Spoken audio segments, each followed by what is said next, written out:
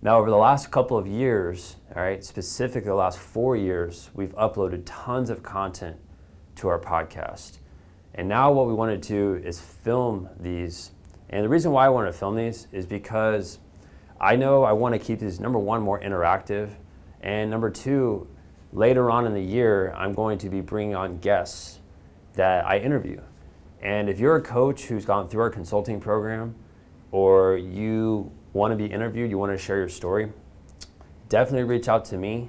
Just comment below this video, and I'd love to connect with you and have you on our show.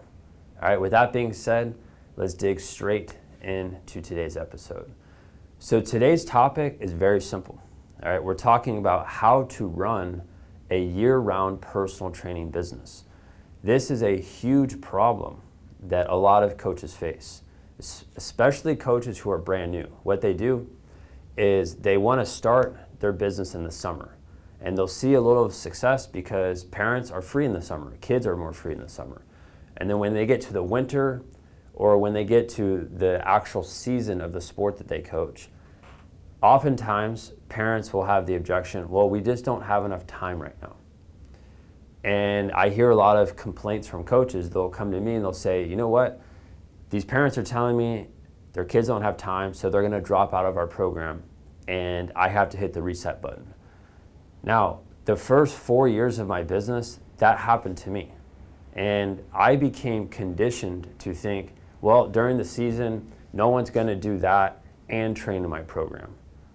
And so what happened was I would have these highs and lows, and I'd always have the lows during Christmas. So it'd be between like Thanksgiving, I'd say Thanksgiving, all the way through like February 1st. I'd see a huge drop in my business because that was a period of time where a lot of kids had tournaments, they were really busy, they had a lot of practice, they had a lot of games, and I just thought that was normal, right? But that's because back then, I used to run everything on a month-to-month basis, right?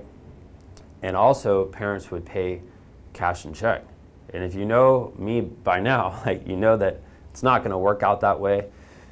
You need to have a better way of collecting money from parents, and you also need to have a higher commitment level, right? So the way you can go from having these ups and downs in your business to more of a stabilized business where month after month you see growth, right? The first thing you need to do is you need to have a 12-month program, right?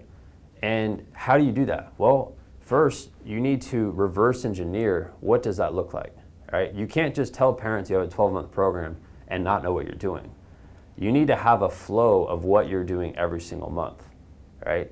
And because it's 12 months, that gets parents locked in to training with you over the course of a year. And what happens is when they agree to your 12-month program, that is a priority for them. That means that it doesn't matter if they have practices or games or tournaments going on. They're still going to train with you, right? And that's what we want. We want parents to look at you and your program as the priority, and we want them to look at their team and whatever else they're doing as secondary. And when you frame it that way with parents, they will drop what they're doing to make sure they make it to your sessions, and they'll make sure that they're committed to your program for 12 months. And that's the difference. If I go into it thinking, well, it's soccer season right now, no one's going to want to train with me because they're too busy, well, that's what's going to happen. And parents will easily find a way to get out of my program, and they'll make that excuse. But if I frame it the opposite way, the way I just taught you, where I make sure this is the primary objective for their kid, all right, at that point, again, they're going to want to do this for a long period of time, and they're committed to it, all right? But this is the problem I see.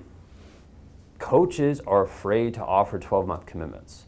They don't know what parents are going to say. They don't think it's going to work. I will tell you right now, and I could show you screenshot after screenshot. If you go to Instagram and you type in my name and you click on the watch this button, it's a little circle, you'll see over 100 screenshots of coaches who have closed on 12-month committed clients, right? You can see it there. You can see it for yourself. So does it work? Yes, right?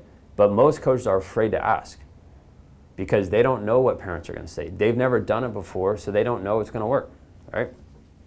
And what we got to do, though, is we got to have it structured, here's what's going to happen over 12 months.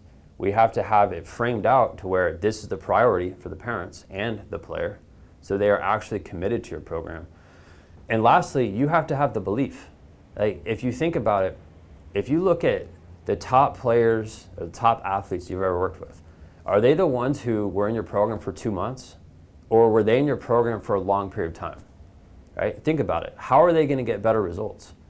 Are they going to get better results if they train with you for 5 sessions, or if they see you once or twice a week over the course of an entire year? Like, it's not rocket science. You can go back and track back to who's your favorite clients, who's gotten the best results. It's always going to be the ones who've been the most committed, right?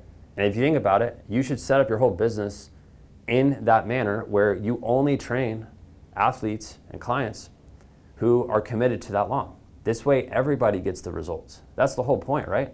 If you want your clients to get results, they need to be more committed, okay? And this is why, if you want to run a year-round training business and you don't want to see these ups and downs, then you need to do exactly what I'm saying.